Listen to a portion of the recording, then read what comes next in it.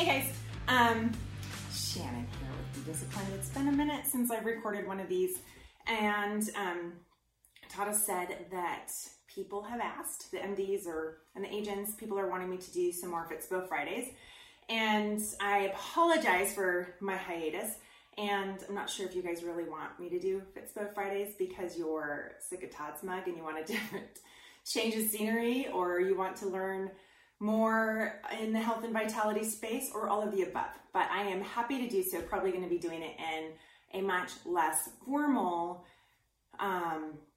format, probably a lot that I'm going to be grabbing my phone from my car, but I thought I would kick it off my office, check out my new background, and not scripted, because I'm just not, it's not my thing. But today I'm going to talk about stress management and how it's an important component to maintaining your blood sugar balance, which is also a precursor to developing diabetes.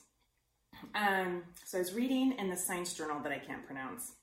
I sound like such a loser, but that's okay. There's a direct link between cortisol, which is our stress hormone, and our blood sugar levels, and diabetes, contracting diabetes. So I just looked up on the CDC website. They happen to have a 2020 National Diabetes Statistics report on there, and just thought I'd share a few of them. They're actually making me a little sick to my stomach. I mean, I was shocked, and I feel like I knew, but I didn't know. So right now, 34.2 million Americans, that's just over 1 in 10, have diabetes. So you're in a group of 10 people, at least one has diabetes.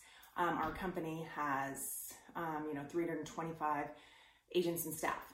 So at least 32 people in our organization alone have diabetes. 88 million American adults, approximately 1 in 3, have pre-diabetes. And so that's symptoms that will eventually lead to them developing diabetes, that if they're not remedied through nutrition, exercise, sleep, stress management, they will develop diabetes. New diagnosed cases of type 1 and type 2 have significantly increased among US youth. It's our kids, man. Our kids are getting, it just breaks my heart even when I take Cole to school or see the kids getting off his bus. It's like I don't know, I feel they don't have control over the food that's in their home, and they're getting sick because of the poor choices of their parents, who also probably don't know better. The percentage of adults with pre-diabetes who are actually aware they had the condition doubled between 2005 and 2016, so there's that. So their doctors are, letting them know. They're doctors that have only had 18 hours of nutrition school in their however many years, 12 to 16 years they go to college, and then their residency and all of that, 12 to 18 hours of nutrition. But it says still most continue to be unaware. This study that I read, the endocrinologist who led this study talked about how cortisol will fluctuate naturally throughout the day in healthy people, how it's supposed to. So cortisol it peaks in the morning and then it gradually declines, and it's lowest at night right before you go to bed. Naturally. People who had diabetes, so his study was on people that already had diabetes, but the ones that had the flattest level of cortisol, so there wasn't that natural peak and then decline, are also the ones that had the highest level or the highest blood sugar levels. And so, so while it isolated the relationship between people who had it, the influence of cortisol is an important component in diabetes prevention. So we know how nutrition, exercise, sleep, how important it is to our health and vitality, and also to prevent these diseases, such heart diseases, diabetes, the like. But stress relief is also a huge component to not only prevention of disease, but also management of diabetes if you already have it. So how the heck are you supposed to de-stress when we are COVID? Who's not stressed? Who's not seeing mental health go through the roof? Or mental health issues, like people, like I'm going to therapy. Who doesn't need therapy? But not because of COVID, but it's just presented a lot of cracks. And so we can either super glue the cracks and they look ugly and they don't ever stay sealed. Or I think Todd stole this from me in one of his videos, but the Japanese art form of kunichi, which is melting 24 karat gold, really strong, and filling in the cracks and putting it together. So it's more beautiful, but stronger. So COVID has now also impacted our psyches with having the isolation from social distancing. It's having a massive impact on our psyches. We're human beings. We're social creatures. The unknown outcome of the economy, that's stressful.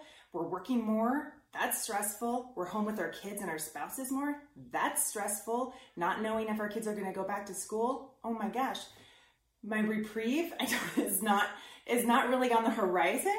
The thing that you look forward to, them getting out of school and you can't wait to spend all this time. And by July 15th, you're just over summer break and you can't wait for school. Maybe August 1st. I don't know. But we don't know. And the kids need that too. They need to be socializing with their friends. So I thought I'd bring to you 3 of my favorite and also scientifically proven ways that to de-stress. And these are not related to nutrition or exercise or even sleep, but you can do them before you go to sleep. So first, read a book. So there's actually a term called bibliotherapy, if you can believe it, and it's basically loosely interpreted to describe how books can be your own form of self-medicating. The good kind of self-medicating, of course. Books can ground you because getting lost in another world takes your mind off your anxiety, doesn't it? It also helps you feel connected to others. And hello, don't we need more of that right now? It's also a form of active meditation. And what I mean by that is I don't like to meditate. I won't say I'm a terrible meditator because that's a word curse, and I don't put those on me, but I'm not a meditator. It's like I'm quiet, it's quiet, and someone's even, guiding me through. My thoughts are all over the place. It's just not my thing. But active meditation, now that's some shiz I can get behind. So reading the book is an active meditation because it allows you to quiet your thoughts. So I'm not thinking about all of my to-do lists and what I need to get at the grocery store and what kid needs to be picked up and dropped off and signed up and what reports I need to get out to which people, and I'm not thinking of any of that stuff. I'm just literally reading the book, getting lost in another world and feeling connected to people. Secondly, breathe. So paying attention to our breathing is one of the fastest ways to calm you down, make you feel centered and more energized.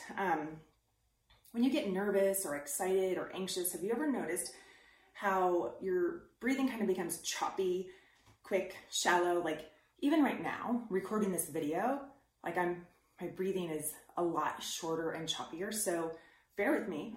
If you want to join with me, we're going to see what the benefits of breath work does for your stress levels. So I just want you to take a huge deep breath, let your belly kind of extend and fill your lungs up with as much air as possible, and then breathe out slowly through your mouth, but like you're breathing through a straw is how I describe it to people. So take a deep breath.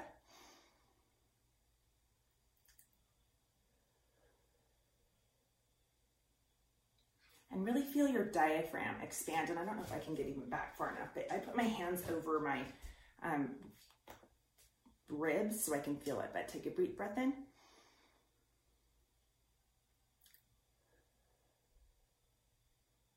And one more.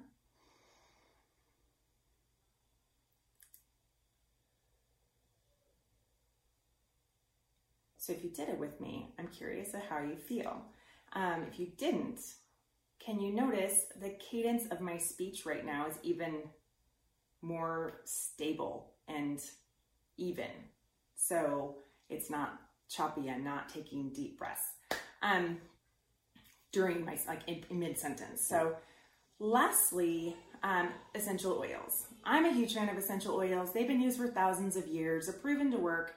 I mean, Jesus used essential oils. I'm good with them. And I have a drawer, more than a drawer full of essential oils. But certain ones, particularly those in the ester family, or the ester group, like lavender and bergamot and clary sage, etc., will activate your parasympathetic nervous system.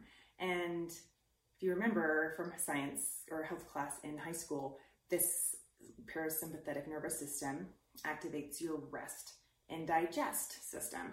So while you have the sympathetic nervous system that is the fight or flight, the parasympathetic releases hormones that are calming to you. And so get woo-woo with me. I'm going to use my lavender. I'm even so woo-woo that I have a roller ball on top of it because I use it on the bottom of my feet or my kids' feet at night.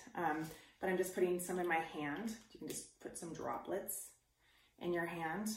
A lot. And I rub them together really vigorously. And take those deep breaths. It smells so good.